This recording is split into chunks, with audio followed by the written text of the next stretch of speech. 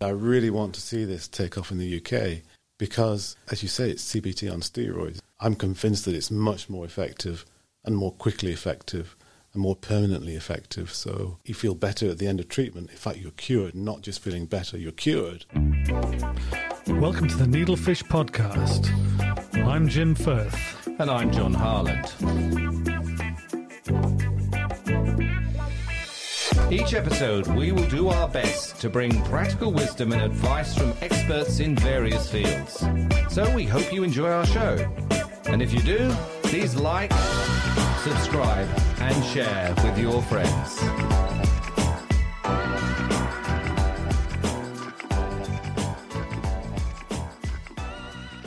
Today's guest is Dr. Peter Spurrier.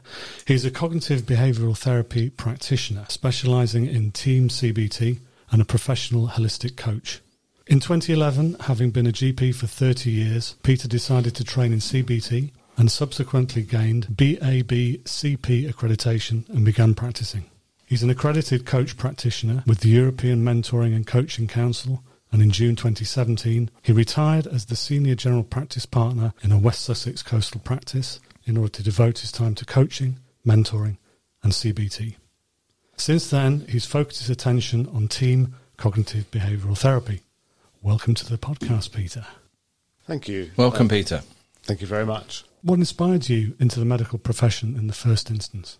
Well, I got to think back to when I was about 7, actually. I was in a working class family. I would say financially insecure. I loved fixing things. And there was this sort of thing in the family that generally it was a good thing to leave the world a better place for you being in there. Yeah. So on that background, there was one of us became unwell and the GP sort of visited us. And I thought, right, he's got respect. He's fixing things, hopefully leaving the world in a better place, financial security. Yeah. And he had a car as well. So. Nobody in our street had a car, so maybe it was the car, but no, I think there was some other things as well. And since then, I've taken it for granted that's what was going to happen. So what path did you take into medical school? My first thing was just to get into medical school, and you had to have the right A-levels, do quite well in the exams, behave yourself reasonably well at medical school, then continue learning, doing your hospital jobs, and then your final path to whatever it is, in my case, a GP. Did it live up to expectations, Peter, being a doctor? That's a great question.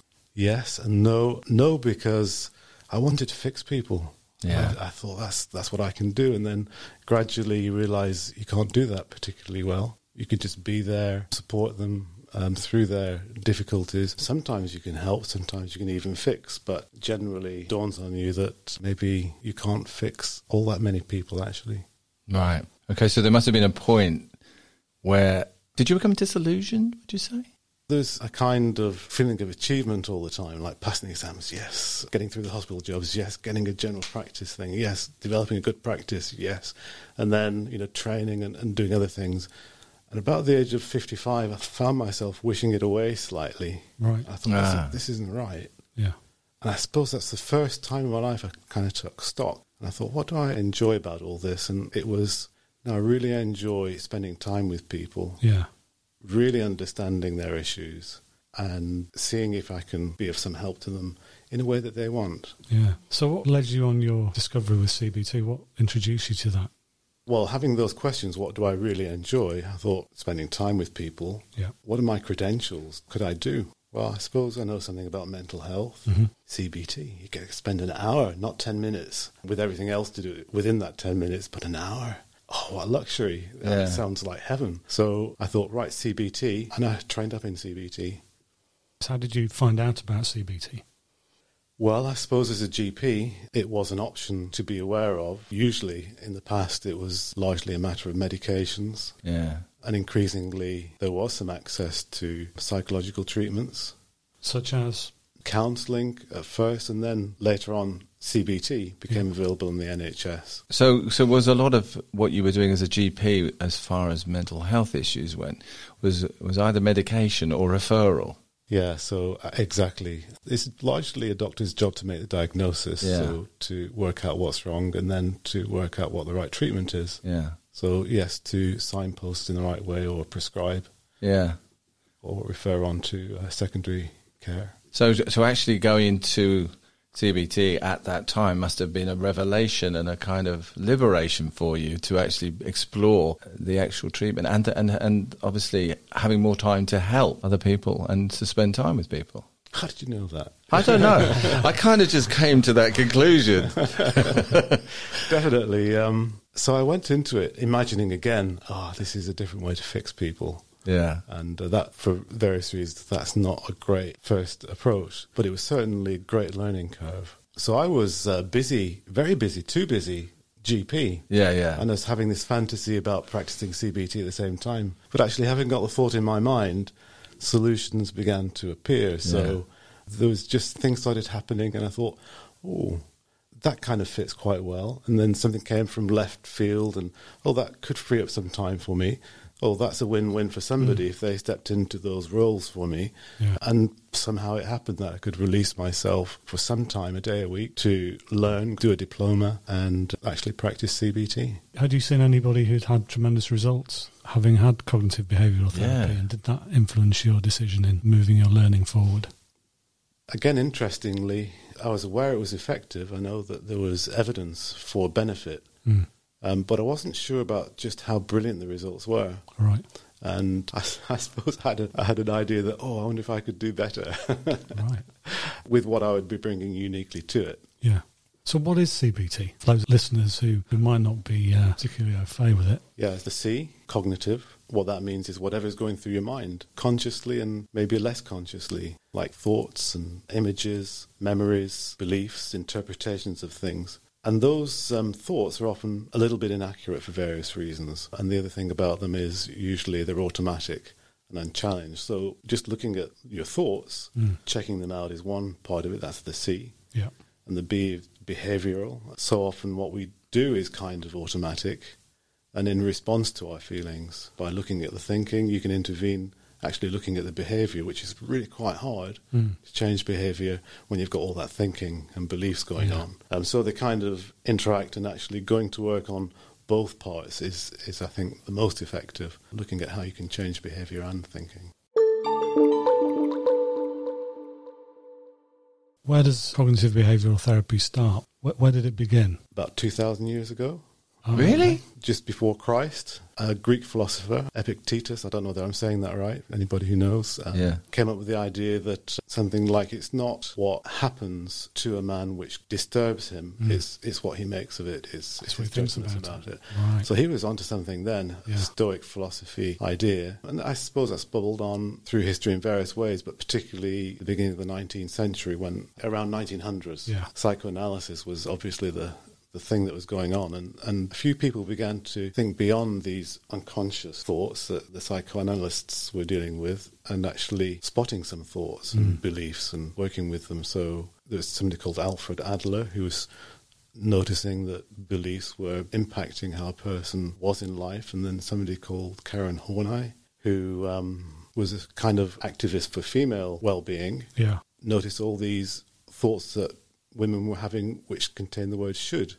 Okay. Which was not quite accurate, unchallengeable. And then around 1940s, 50s, somebody called Albert Ellis came up with REBT, Rational Emotive Behavioural Therapy. And so he was starting to work with these beliefs that Adler was talking about, self-defeating beliefs, and trying to rationalise them. Are these all psychologists or people who are in the field of mental health? Yeah. Mostly. It's quite remarkable, because I'd probably do a disservice to our ancestors, but I always thought that mental health problems have only in the last 25 years been considered a sort of acceptable to talk about and to address, whereas maybe back in the early part of the centuries of both the 1900s and the 20th century, if you had a mental health problem, you were kind of compartmentalized into an institution, and then that was you.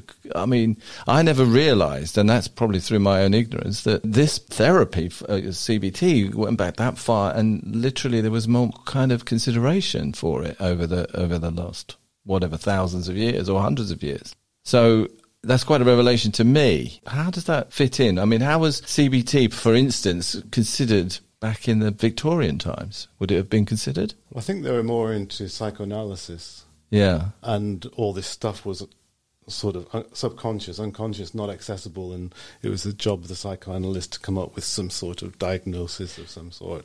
Would it be people who? I mean, I'm trying to think of who would have had access to that treatment. I suspect there were some interesting cases that the psychoanalysts would want to work with anyway, regardless, just out of pure interest. Yeah. Sorry, I deviated off, but I was just interested when you were talking about going back that far. I'm just amazed that it was so kind of advanced, or there was consideration given, because I always have this impression that mental health issues were something that should be seen and not heard. Almost, I think that's a generational thing, John, it is. I think you're right. I think it's a generational thing, and I think it's important that I just needed to ask that question because it was a burning question in my head that I thought, hold on a minute, it's gone back that far, which is amazing, which is great. So who are the sort of key people at the moment who are CBT superstars? Yeah. Somebody called Aaron Beck. I've heard of Aaron Beck. Yeah. So in America, was doing this cognitive stuff. And up until then, people hadn't done very well with depression. And it would seem that this cognitive working on thoughts, was going to be helpful for depression. And then the behavioural people started to sort of show an interest, and they started to work together. So we got the CBT, right, and it looked to be effective in many cases of depression and anxiety. That's quite incredible, isn't it? So who were your inspirations, Peter? In terms of CBT, it all made sense to me, and it was a direction for me to go. But I have to say that it wasn't really until I came across the work of David Burns that I really started to catch on fire with what was happening. So, his approach just seemed to make sense. Up until then, I was inspired by part of what somebody over here was saying and part of what somebody who was doing this branch of CBT, and there's several branches of CBT now, like acceptance and commitment therapy and dialectical behavioural therapy and mindfulness-based and compassion-focused. And so there was little bits all over the place which were inspiring, but no one particular school was sort of saying, that's the one, that's the one that's going to do it. Each one seemed to be kind of limited, and I wanted to make sure that the patient was getting the best of everything. So did you try a lot of these before you ended up settling on TEAMS? Yes, I dabbled a little bit with the various approaches. Then I came across somebody who was mixing them more, but I still wasn't really switched on to how that was going to work. Yeah. And then I came across David Burns, and there was a package which brought it all together and really effective. So if I wanted to become a practitioner, how would I go about doing that? If you wanted to be a practitioner, you could get in an office tomorrow and say, I'm now a practitioner. Oh, really? Because I've heard about it and I'm going to do this. Goodness. There's nothing to stop you doing that. That's slightly worrying though, right? Exactly. So you don't need any qualifications. Okay. But you wouldn't get hired by any organisation probably. They would want some sort of proof of your skill and experience. Authenticity. Yes, exactly. So you'd probably want to be registered with the BABCP, the British Association of Behavioural and Cognitive Psychotherapy. Okay. As a stamp of approval and proof of your skills and competence. Would I need a background in medicine or psychology to be able to register with them? Yeah, could Jim and I do it? Just just as an example. How easy is it to do it? It was easy for me because I had this sort of mental health core profession thing, GP, mental health. Yeah. So that got through. But if you haven't got that, I think it's quite hard to build up a kind of portfolio to show that you've got something behind you to start off with. Yeah. That's probably quite reassuring. That it is actually. Rock up and, I was just putting it out there. So before you even start training up and becoming accredited, you've got to have this core entry. If you haven't got that, you've got to develop that first. Yeah. And then you go through a training program or diploma or something. Yeah. And then you go through practice and demonstration of supervision and reflection and progression. And then you become accredited. So this is sounding more and more difficult to actually do. Yeah. It's not something that somebody like me or you, John. Yeah, it's a good thing. It's a good thing, Jim. could just walk into, I guess. Yeah. No, that's good. I believe. How long does it take to get great results or to get results at all with CBT? CBT as usual? Yeah, regular CBT. Depends on the practitioner, depends on what you're treating. For instance, in the right hands, certain conditions can be treated in 1 or 2 sessions, like phobias. Okay. Classically can be treated in 1 session plus another bit of preparation. Yeah. A lot of anxiety conditions can be treated in a small number of sessions. Depression is a little bit harder, a little bit longer sometimes, but that can be treated quite quickly too. Generally, CBT as usual, people think in terms of between 10 and 15 sessions. So does it depend on the patient? Depends on the patient and the condition, yeah. Yeah. So the level of anxiety, the level of phobia, the level of depression, and how much they give up to the treatment, I would have thought. Oh, definitely. So you hit on something really important there. The motivation, for sure. Yeah. Is a key part of it. But also what will be interfering with their progress. There might be some really tough issues which may be really hard to overcome, even though the anxiety may be not very high or whatever. The barriers to improvement might be quite substantial for some people. I think the first time I ever really heard about CBT was in relation to post-traumatic stress. Okay. And people coming back from, I think it was probably Afghanistan. And it was used very much, I think, as a treatment for PTSD. Definitely, yeah. And some people specialise in that and do a great job. Again, it's something that can be treated reasonably quickly, depending on the skill of the therapist and the issues. And the level of the patient's condition as well. I mean, if they experienced something, say for instance somebody had been at war and experienced something absolutely horrendous, and they just had the level of that experience was so great, would that have an effect on their treatment? I mean, if it was absolutely, it was all horrendous, but really kind of the level of the experience, does that make a difference? Interestingly, the level of the experience in those terms may not be the crucial issue. It's the barriers to improvement. Right. So actually somebody who's quite severely unwell can make a very rapid recovery and a dramatic recovery for various reasons. Yeah. Because sometimes the nature of their thinking can be so discoverable as erroneous. Right. And once they discover that, they get better. Is there anything that you can't treat with CBT or that's really difficult to treat? It depends what you mean by treatment. Well, I'll give you. I've got a question. Actually, I wanted to ask you. Actually, maybe this is a good time to ask you. Do you treat depression and anxiety in someone who's terminally ill? And how would you manage that? So, to be really cold and clinical about it, I'm just going to remind you of what Epictetus said. It's not what happens to you; it's what you make of it. Okay. All right. Even to that level, even when you've been diagnosed with a terminal illness, it's not necessarily what happens to you, it's what you're making of it that will cause unnecessary suffering. Yeah. And there's a great example from David Burns. He does podcasts, almost as good as this one, but some ways. Well, you know. And if you went onto his website, you would find some live treatment of a patient who was also a therapist called Marilyn, who was diagnosed with a terminal cancer, right, and was deeply, deeply depressed and anxious, and really awful for her. Yeah. But she improved considerably after treatment. Wow, that's amazing. In fact, David Burns inspired that question from me, because it was watching David Burns that actually made me kind of come up with that question I wanted to ask you. Yeah, you can go onto his website and search his podcast and put Marilyn in there, I think. Okay. And you'll be able to listen to that. That's a great story. Has the pandemic affected your work at all? Yeah. So the first thing was the social distancing. Yeah. Before the actual lockdown. So I've got these perspex barriers put up, and in my office, I think that lasted for a week or two before you couldn't even do that. Then it had to be on Zoom or Teams. Skype or Teams or whatever. Yeah. That was a big change. We had to all work remotely. But actually it worked very well. I was going to say that probably worked quite well. I mean, better than over the phone, which I think would have been difficult. But actually over the phone can work pretty well can too. it? Did it? Yeah.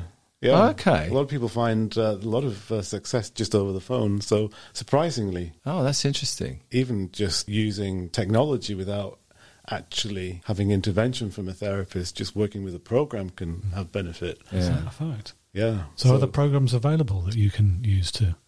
Yeah, I can't. Certainly, the NHS started using them. Oh, okay. I think they're more effective if they're used alongside a therapist. Yeah. But they can be effective on their own, as can a book. Yeah. That was the thing. Switching to Zoom was the big change, and it was fine. And actually, there's benefits. Yeah. Just having the face there to look Well, at. absolutely. That's why I said about the phone must be. If I was having treatment, I would want to see you. I would. Having met you, definitely. You'd want to be face to face, John. Wouldn't I you? would. I You're a can't. people person. I'm a people person. I want to see. I want to see people look Human at me. beings. And even if I can't touch them or actually physically be in the same room as them, I need that physical identification of someone trying to be or help me or relate to me or just talk to me. Yeah, I find it. I like Zoom and Teams. I know it. A lot of people are. The few people having Teams and Zoom fatigue at the That's moment. right. Yeah. Oh dear. Yeah, they are. But I benefited massively from it through various reasons. Maybe we'll come on to later. But anyway, that's why I said about the phone, because I think if I spoke to you, Peter, I would want to see you. But it's great that it worked for you on the phone. So that means it worked for other people. Yeah, no, that's secondhand that it works on the phone. And actually, I think there are a number of people who would kind of prefer that for various reasons. Really?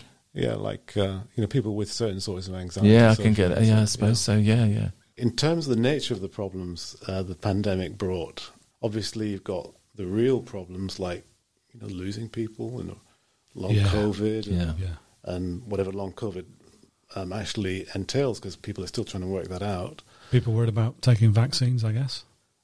Yeah, that as well. So apart from those real life things, what struck me was nothing much changed. It was still the same problems. Really? But they were just magnified in a certain way. So if somebody was coming to see me with anger issues about management or something, what did COVID do? It made their anger at the management even worse. So it increased or intensified the issue? Yeah. Wow. Or if somebody had health anxiety, it made the health anxiety even worse. Yeah. So it just kind of magnified what was already happening in many ways. And that's what struck me. It wasn't all of a sudden there was a whole new lot of problems. Did you get more patients come to you? Did you find your workload increased? Currently I'm at capacity, so it was a matter of me saying, I'm sorry, I can't take on any more patients. So it didn't increase my workload. A lot of my work is treating GPs. Is it? So there's an organisation which is there to support GPs who are having mental health challenges. So I get a lot of my referrals from there. So ultimately I just had to switch it off and say, I can't take any more. Private referrals, unfortunately telling people they'd have to wait. That's pretty cool, isn't it? That you've got GPs who are looking after GPs. Yeah, that's nice. That's really and very very comforting to know. Who does look after Absolutely. the GPs, After all the pressures they've been through in the last however many months, 18 months or so, that is very important. Yeah, and maybe the NHS has been pretty slow on that one, looking after their own. Yeah. We've been expected to be just kind of totally strong all the time. Yeah. And probably suffered for that. They're kind of indestructible, aren't they, GPs and the medical profession? You're supposed to be, you can't break you lot. And that's a really good way of putting it. We're supposed to be. That's right. And actually, when you're supposed to be, when you're not, you take it hard. Yeah. So can we move on to TEAM CBT? Yeah, definitely. Because that appears to me to be CBT on steroids, kind of supercharged CBT. Absolutely, that's a great way to put it. What is it and how does it differ from regular CBT, Peter? Well, I suppose ultimately there is nothing completely new in there. It's just a great package of doing everything, all the steps correctly. But perhaps the unique part of it is the step with respect to motivation and resistance. Yeah. We've got the A, which used to be agenda setting and now is called assessment of resistance, and which looks particularly at that. That's never been really prioritised before or properly understood. But I have to say that all the steps in TEAM, because TEAM stands for TEAM, testing, empathy, assessment of resistance and methods. Each of those steps is so beautifully crafted the way David Burns has done it. And is David Burns the chap who's put this whole sort of method together? Yeah, so he was actually with Aaron Beck in, the early days. Yeah. Worked with him. And Aaron Beck was having these ideas about cognitive therapy, but just a little bit dry and difficult for the public to understand, maybe. I think what he did was kind of just energize it a bit and make it more understandable to the public. But then he spotted problems, areas which were not done particularly well, areas which ought to be better done, perhaps. Yeah. I think probably his journey started with, well, certainly the testing, because he came from a research background, and he continued testing. Yeah. With this assessment every session. So this testing, he measures, doesn't he? He uses measurement, which is quite unusual. Am I correct in saying that he measures how the patient feels and continues to measure that? Yeah. So the patient can understand if they're getting better or worse. Yes. He can, as a therapist, he can understand how he's helping the individual, if he's helping them or if he's not. Yeah, and it's more than that. So certainly, is he helping them or not is a crucial part of it. And that's obviously important to know. It's surprising that every therapist isn't required to kind of check that. Yeah, it kind of doesn't make sense, does it? But the way he does it, this questionnaire that he uses every session, he will ask about levels of anxiety, levels of depression, levels of anger, any suicidal thoughts, but also levels of happiness and how you're getting on with relationships. And you can fill this in second time you've used it, like a couple of minutes before the session, and it gives you such a window of what's going on, because one of the things he noticed was even the cleverest counsellors, the brightest psychologists who were imagining they knew how the patients felt, were getting it wrong. I think the key word there was imagining, wasn't it? Yes. Yeah. Yeah. Believing, imagining, for sure. Yeah. And it's difficult for them to swallow. When you actually test, they're not. Sometimes patients can come across as bright and cheerful, and you don't know actually they're profoundly depressed until you actually just ask these questions on a questionnaire. And for some reason, questionnaire just helps you get it down. Yeah. Whereas if somebody says, "How are you today?" "Oh, I'm fine." It's not specific enough. No, is it? And it's just it just works very well. So it gives you that snapshot. Yeah. At the beginning, really important. And as you say, it tests how the session went. So you get the snapshot at the end, and it will measure progress between sessions. Yeah. And also, how did the session go for you? Did you feel understood? Did I project warmth? Was it helpful? And so on. So how the session actually went as well. I just want to know how you deal with someone who said, the session was garbage, I didn't get anything from it, and this isn't working for me. Clearly there's going to be times when that happens. So you as a therapist are then in a position where you're thinking, how do I deal with that? Well, that's really good. Most therapists wouldn't want to hear that and would back away from it. Exactly, yeah. And would defend and justify and, maybe blame the patient for being resistant or something. And what gradually dawns on you as you're doing this TEAM CBT is, actually, that's where the gold lies. Really? Oh, the session was garbage. Obviously I wasn't sort of choosing the right approach with you, or wasn't understanding what you were saying. Oh, please tell me more about that. Oh, well, this always happens. I go along and tell my story, and then they want to treat me with drugs, and that just keeps happening, and I'm just sensing that you're not understanding. Okay, so I really haven't been understanding you. Is that what you're saying? Yeah, because you don't know how it feels to have this sort of what I'm going through, and how can you possibly understand? You've never been through it. Right, absolutely, and I can't possibly understand what you're going through. So then you're getting onto some really useful stuff. This is gold. This is great. So when you get feedback like that, you think, yes, this is good stuff. So you're completely removing your ego and opening the door with rapport, deepening that connection with the person who you're treating, and they're listening and hearing what they're saying. Yeah, so your ego's got to learn that actually... That's got to be tough though, right? It's a tough journey at first, but once you've made the journey... you welcome feedback, negative feedback. But in the meantime, while you think that you're quite good at fixing people, or you're really good at empathy or whatever, and you find out you're not, that's when you're right. Yeah. It's really interesting, all this conversation. I'm sorry I bumped it in. But actually, what I was going to say was, obviously, I spoke to Peter prior to the pod today, and we were discussing the possibility of me having a session with Peter, because I've had anxiety problems, and Jim, you know this, for the last 40 odd years. And we thought it would be helpful to try and have a session. It's obviously not practical because of the time, but we decided to have a conversation about anxiety, my anxiety, and understand the process of what Peter does and teams and everything else. And you talking about it like that was just exactly what we kind of touched on, in terms of what Peter did was turn my feelings of anxiety into positive relationship with anxiety. And what the positives were from my anxiety. So when you get asked that question, my immediate response is, there isn't any, Peter. There aren't any. So he kind of actually furthered the discussion, progressed until I had a whole list of positives about my anxiety. Right, okay. And it was about what I was as a person, and what ultimately was possibly causing this was jumping straight to the end of our conversation, which unfortunately was too short, was that I was overloading on all the good things about me. Yeah.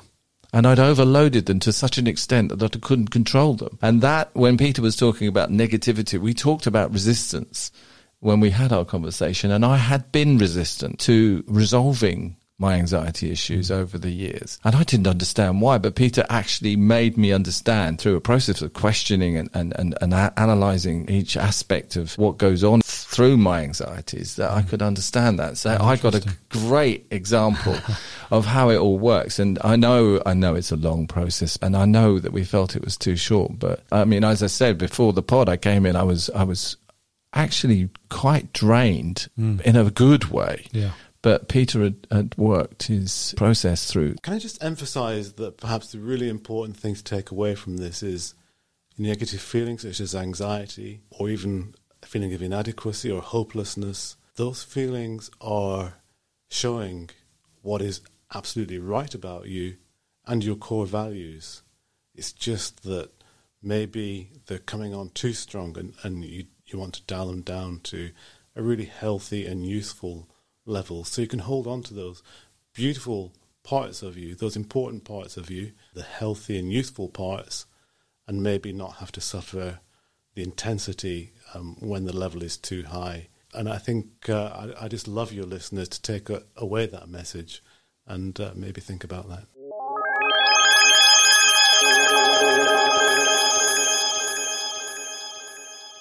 Well, being as you've gone through the process, Yeah. John, it'd be interesting if you and Peter could give us an example of what it might be like to see you for the first time. Yeah, so in the real world, Yeah. you might have said, oh, I wonder if Peter Spurrier can help me, and we might have a little chat, and I'll just check you out to make sure that we're a kind of good match. Yeah. How would that be? Would you take a phone call to begin with, or would it be an email? So whatever contact I'd have, I would get a sense of, is this a good match? Certainly if I was going to keep anybody waiting, Yeah. I'd want to know a little bit more. So we'd want to have a conversation about where they're up to, what's happening for them. Okay. Just know a little bit more, whether they've got the right ideas about CBT, that it's not just something that's kind of done to them. They're going to have to do some work Okay. Yeah. and that sort of thing. Yeah. Just to get a feel, 20-minute conversation maybe, or engage with them straight away, but without a commitment. So you just get a feel both ways, and you kind of agree on quite a lot, including the structure. Yeah. And the structure, the first part of the structure is, could you commit to filling this form in, which is the testing. Okay. So I showed John a copy of the form just to quickly fill in the scores on anxiety, depression and anger, and I don't know what that felt like for you. Well, it was quite liberating, because everything I saw on that list, I've got that, I feel that. And it was kind of like, it was like a recognition for me that there was something that I could actually express and say, yes, that's me. So all those things I kind of circled and recognized. First, strangely felt good about in a liberating kind of way, because I thought this form is telling me something about myself and behaviors and feelings and emotions. Yes, I've got all those. And I thought I was on the path to resolution because they were things I recognized. Does that make sense? Yeah, really important part of it, I think, yes. Good, because, I mean, and then when we got to the point of, when you said to me, what are the good things about your anxiety, what are the positive things? There's none. Yes. Absolutely none. It is just white panic that happens. And you just kind of kept exploring the positives about each element of my anxieties that I felt for however long. And now from going from none, there was none. I kept thinking, no, there's none, Peter, please. I had a whole A4 page full of positive reasons. And so what did that do to the way that you felt about your anxiety, John? I think what Peter did was made me realise that, understand why I was going through it, what I could do about it. It made just each one thinking, yeah, I need to be vigilant about fear because I have a fear of failure. So that anxiety is helping me. Not to fail. Not to fail. Yeah. It's telling me not to fail, but actually, that's a good thing then, you know. And then there was and so it went on. Yeah. You get asked the percentage of these feelings, and nearly everyone was 100%, wasn't it, Peter? Yeah. Right. There was a couple of 90s, but there were mostly hundreds. And he said, well, if you could turn those down and you retain all of those that you could keep, because you don't want to get rid of them, what would you turn them down to? And I said 5% on every one of them. Because I've retained all of those feelings of that I feel in anxiety, but I've just turned them down. And I said to him, so what you're saying, Peter, is I've overloaded on all of these emotions. And he said, that's what you've done. Because all of them, everything you're talking about is you. All the good things about you, all the positive things that you want to try and do for people, to achieve for yourself, that's just you. Yeah. You don't want to lose those. No. You want to keep them. Just manage them better. Yeah. And not try to literally force emotion that will take you to a point where you can't control it. Yeah, it's sort of really important parts of all that. So we want to hold on to what's useful to you, what you value, parts of it, the anxiety that you value, what's healthy. Yeah. But we want to let go of, wrecking your life or interfering too much or feeling really horrible. Yeah. And not just anxiety, all the other negative feelings that you can identify, they all have value. Yeah. And I think what we said was actually these negative feelings are saying what's absolutely right about you, what's good, and what you really value. They're not bad things. No. It's just that the volume is too high. That's right. They were too loud. Yeah. And obviously we discussed the purpose of why I wanted to have this conversation with Peter and to bring it into the podcast was because that's me. I thought if there's anybody out there that suffers anxiety that could actually benefit from my story in a very short space of time and see what benefit I could get from Peter, which is enormous in a very short space of time, then that's going to help someone. And hopefully help someone out there who is desperate and who is suicidal. Expose them to a form of therapy which appears to be effective. Yeah.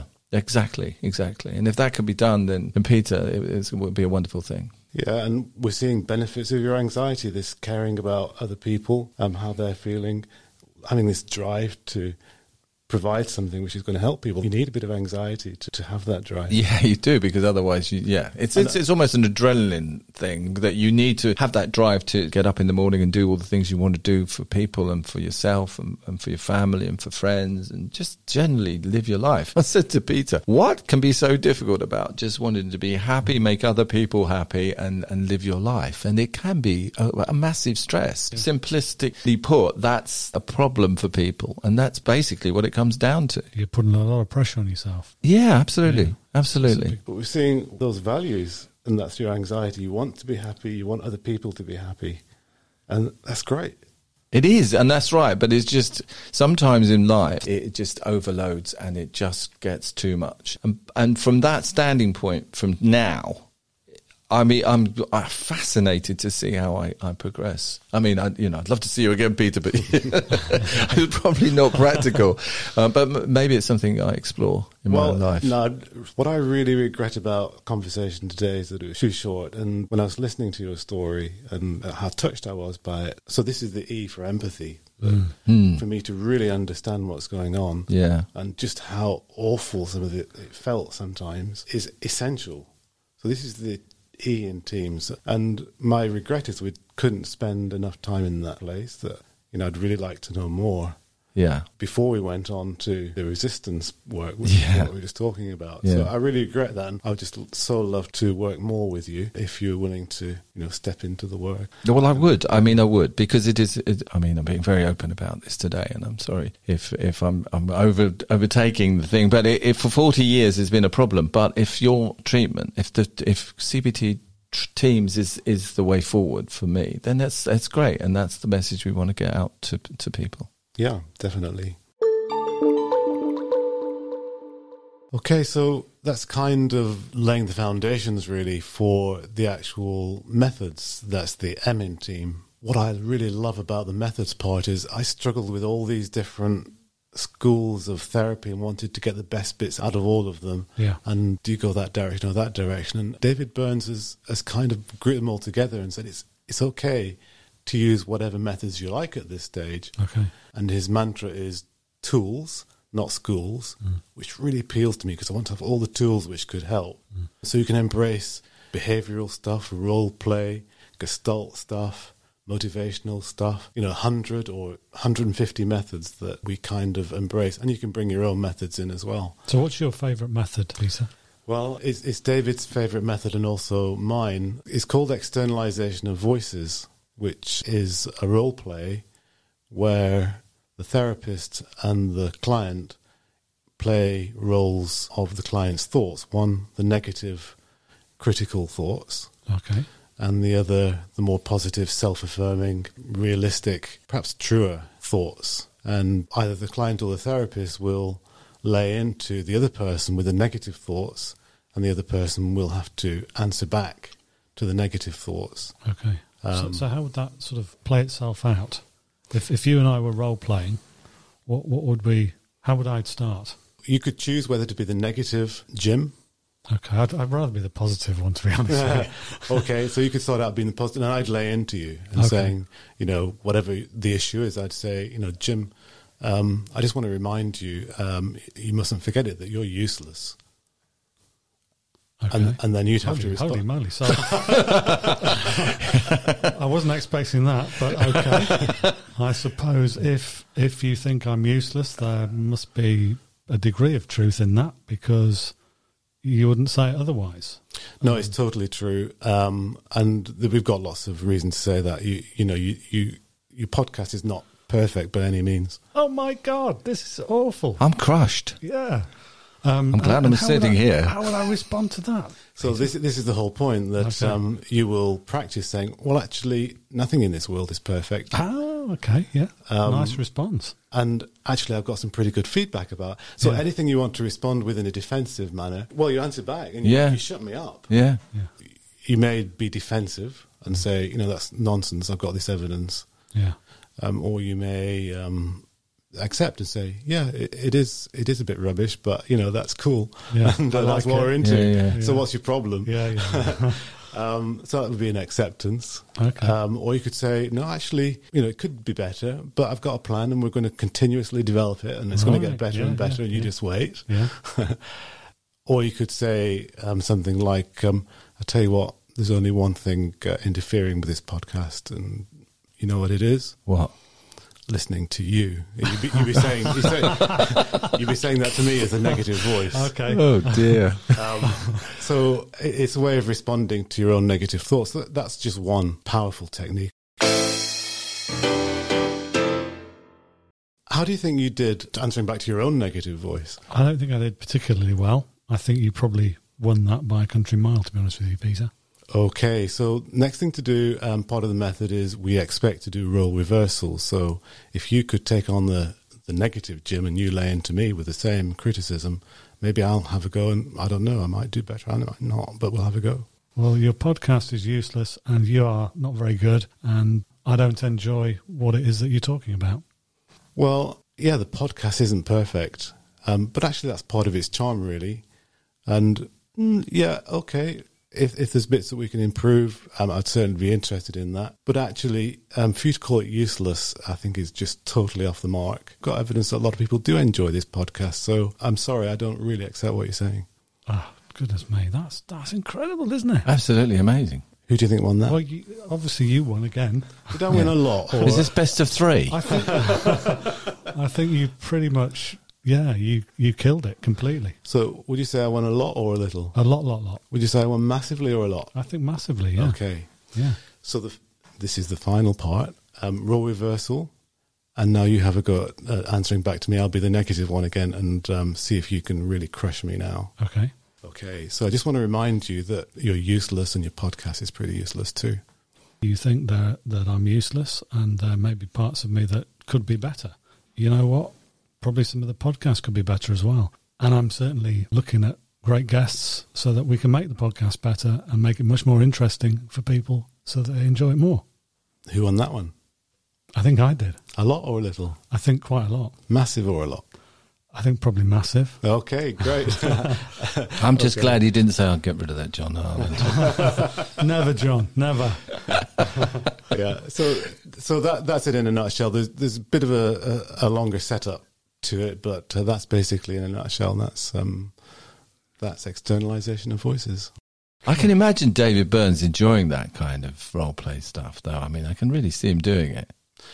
Yeah, although I have to say he's got a heart of gold as well. So I would have thought, no, absolutely can see that too. But I mean, he's a type of character that would really embrace that kind of free thinking. So are there lots of methods, lots of tools in the toolbox, as it were? 100 or more. Wow. All different sort of approaches. Yeah. Some of them sort of very cognitive, some of them behavioural, some of them motivational. Yeah. Some of them like to do with discovering what's going on, perhaps at a deeper level. Mm-hmm. So, yeah, many different methods. What we've discussed largely today is just a build-up to the finale. And once you've done the build-up, once you've laid the foundations, the methods just work really well. Is there any resistance from regular CBT therapists to teams? Or how do you get to know about teams? Yeah, so there is resistance. You know, a lot of therapists don't like the idea of forms and ticking things. And sure. Yuck. I didn't. Yeah. It was my big, no, I don't want to do that. You know, I want to get on with this intuitive helping stuff. Yeah. But actually, I think it's almost negligent now to practice without it. Here's a good one, the empathy bit.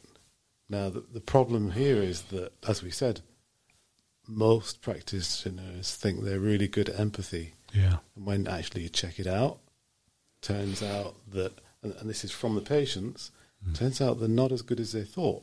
Yeah. And to have that measured, and as you say, the discomfort of learning that can be, no, I don't want to do that.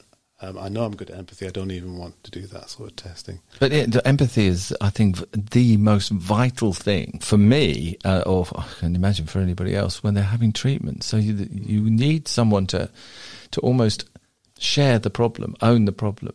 You know, just embrace your problem and understand the whole process of what that person is going through. So I think from my past experience, empathy has been the problem because I didn't feel there was empathy. Mm-hmm. And I think that was the missing link for me. Yeah, I think that's so often the case. And there is a very teachable structure to empathy.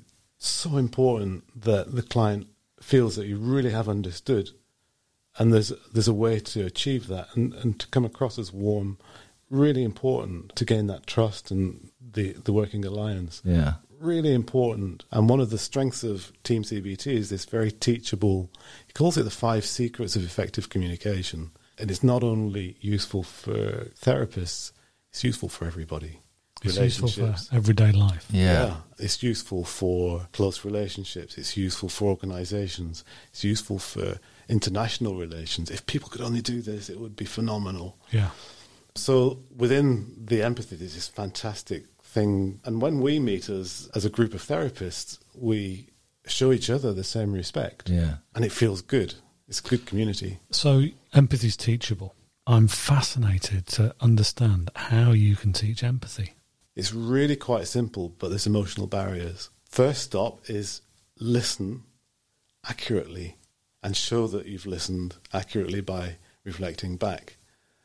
And that sounds easy, but it's not, because people just want to make people feel a bit better by changing it slightly. So if somebody is saying, I feel totally useless, you'll say, okay, yeah, I understand you're feeling a little bit useless. That's not what I said. No. Totally. What I meant was 100%. Totally. And, immediately you've lost them if you're just not reflecting back accurately. But you say a little bit because you want them to feel a bit better. Yeah. You don't want to go there with them. So just listening and reflecting back accurately is such an important one. And just understanding how that might feel. That we kind of guess, but until you check it out, you may get it completely wrong to understand how people may feel. When we were speaking, I felt instinctively that you were absorbing and had sincere, I think that's the crucial word, sincere empathy with what I was telling you. Yeah. And that was, like Jim, how do you teach that? Some people just haven't got that mechanism to be able to understand other people's problems. You know, they haven't got that sensitivity. They haven't got that caring degree of nature. I mean, you 100 million% have, but not everybody has. What would you think? Like I said, the rules are simple. It's like, it reminds me when I was learning to play squash. Little things like cocking the wrist and keeping your eye on the ball and occupying certain place in the court. Very simple. But you try and do them. You mess up for emotional barriers because you're trying to hit the ball really hard or something. Yeah. You can't bring yourself to do it. And then gradually you sort of practice and you can do it a bit better. But you've got to follow those rules. Yeah. You can't let your wrist drop. You've got to follow the rules and practice and then do it wrong. Get some feedback. Okay, try again. And maybe then eventually you can play a good shot. So how do you practice? Because you clearly don't practice on clients. Oh, yeah, you've got to practice on clients. Okay. You've got to really work at listening. Yeah. But you can practice on each other. So there's workshops. We've got regular workshops for the UK group, but you can partake in weekly events join in with America and other nationals to just do this practice. So therapist to therapist. Yeah, so role plays. But certainly you just need to keep honing with the patient. And you get feedback. See, that's evaluation of therapy afterwards. Like, oh, I didn't really understand how you were feeling. That you got the feedback. And that's gold as well. It was garbage or whatever you said before. Oh, that's feedback. So what was that like for you? Tell me more. Okay, I didn't really get that. So you learn and then you do better next time. I'm curious about how you want to take Team CBT UK forward. Yeah. What is it you want to do and want to achieve? What's your aspirations, Peter? Well, I really don't want to turn people off by saying this is the best thing since sliced bread, but it is. Seriously, I'm so taken by each of the elements and how rigorous they are, because David Burns has worked so hard over so many years to get this right. I really want to see this take off in the UK because, as you say, it's CBT on steroids. I'm convinced that it's much more effective and more quickly effective and more permanently effective. So you feel better at the end of treatment. In fact, you're cured, not just feeling better, you're cured. And you want to make sure that continues into the future. When I first discovered Teams, there was nobody I could spot out there doing it. So I wrote an article just over a year ago in the CBT magazine and, saying, please contact me if there's anybody out there. No replies. Really? And then one person said, I read your article. And so there's two of us. And then gradually, one or two other people started to appear. And then gradually, more people showed interest. And now we're kind of about 28 of a core group, a mailing list, which is growing. So, in other words, it just wasn't here. Yeah. It wasn't taken on board. Maybe, I don't know, people resisted it for the reasons we gave. Yeah. Or maybe it was just because it was American or something. So if I wanted to take up Team CBT therapy, how would I go about doing that right now? In this country, you could go to our website, which is called feelinggood.uk.com, which is in the process of development. Okay. But we have got a list of some enthusiasts in there and some practitioners. Yeah. So you can contact them and see how they're fixed, see if you're matched. So if you went on that website, you could look and find a practitioner who had availability and who suited your needs. One of the problems currently is capacity, that we'd love to do so much more.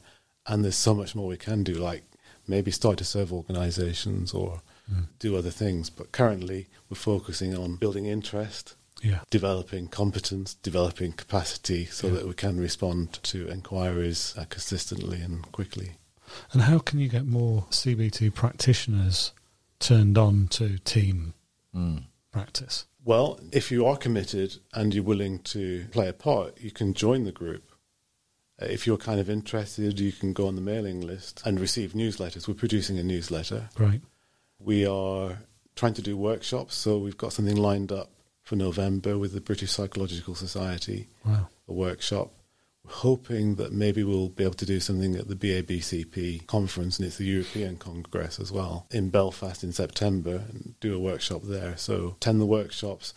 But if you're interested, just go on to David Burns' website, and you can listen to some of the podcasts, or even you can sample some other things on there as well. Yeah, he's quite a character. Yes, David Burns. Yes. I have seen him on a number of quite well-known podcasts And YouTube. Yeah, he never fails to sort of hit the mark, does he? Yeah. He's quite an individual and tremendous academic as well, isn't he? He's Stanford University, well worth checking out. yeah, it can be quite controversial and direct, but I guess that's a strength. He has no filter. Yes, yeah. In a way, Which is a great thing, because he's very, very honest and very charismatic. Yeah, absolutely. Yeah. I guess it's and worth inspirational. pointing out his books as well, isn't it? Yeah. Feeling good and feeling great. Yeah. And is there a third one? When panic attacks, Panic attacks, yeah. Are the 5 secrets to communication, is that one? feeling good together, Feeling good together. Yeah. and intimate relationships, something like that. Yeah, yeah. So, yeah, and you'll be able to discover, search on all of those. They're all available. Brilliant. Absolutely brilliant. Yeah, well, I think so. Peter, thank you so much for coming on the podcast today. It's been an absolute pleasure talking to you. Yeah. And I've really enjoyed learning about CBT and Team CBT, and it's been great. Thank you so much. Yeah. And thank you for all the things we discussed and everything you did for me in the short time that we spent together. It's been absolutely, I can't tell you, it's amazing. Thank you so much. Well, thank you. I mean, when I first realised there was an opportunity, I was pretty nervous, I know. but having done it, I'm just so pleased to have had the chance to air my enthusiasm, and I hope it's of interest. Thank you very much. Thank you, Peter. Peter Spurrier. That brings us to the end of today's podcast. We hope you enjoyed it, and if you did, please like, subscribe, and tell your friends. For further information, please visit us at www.needlefishgroup.co.uk.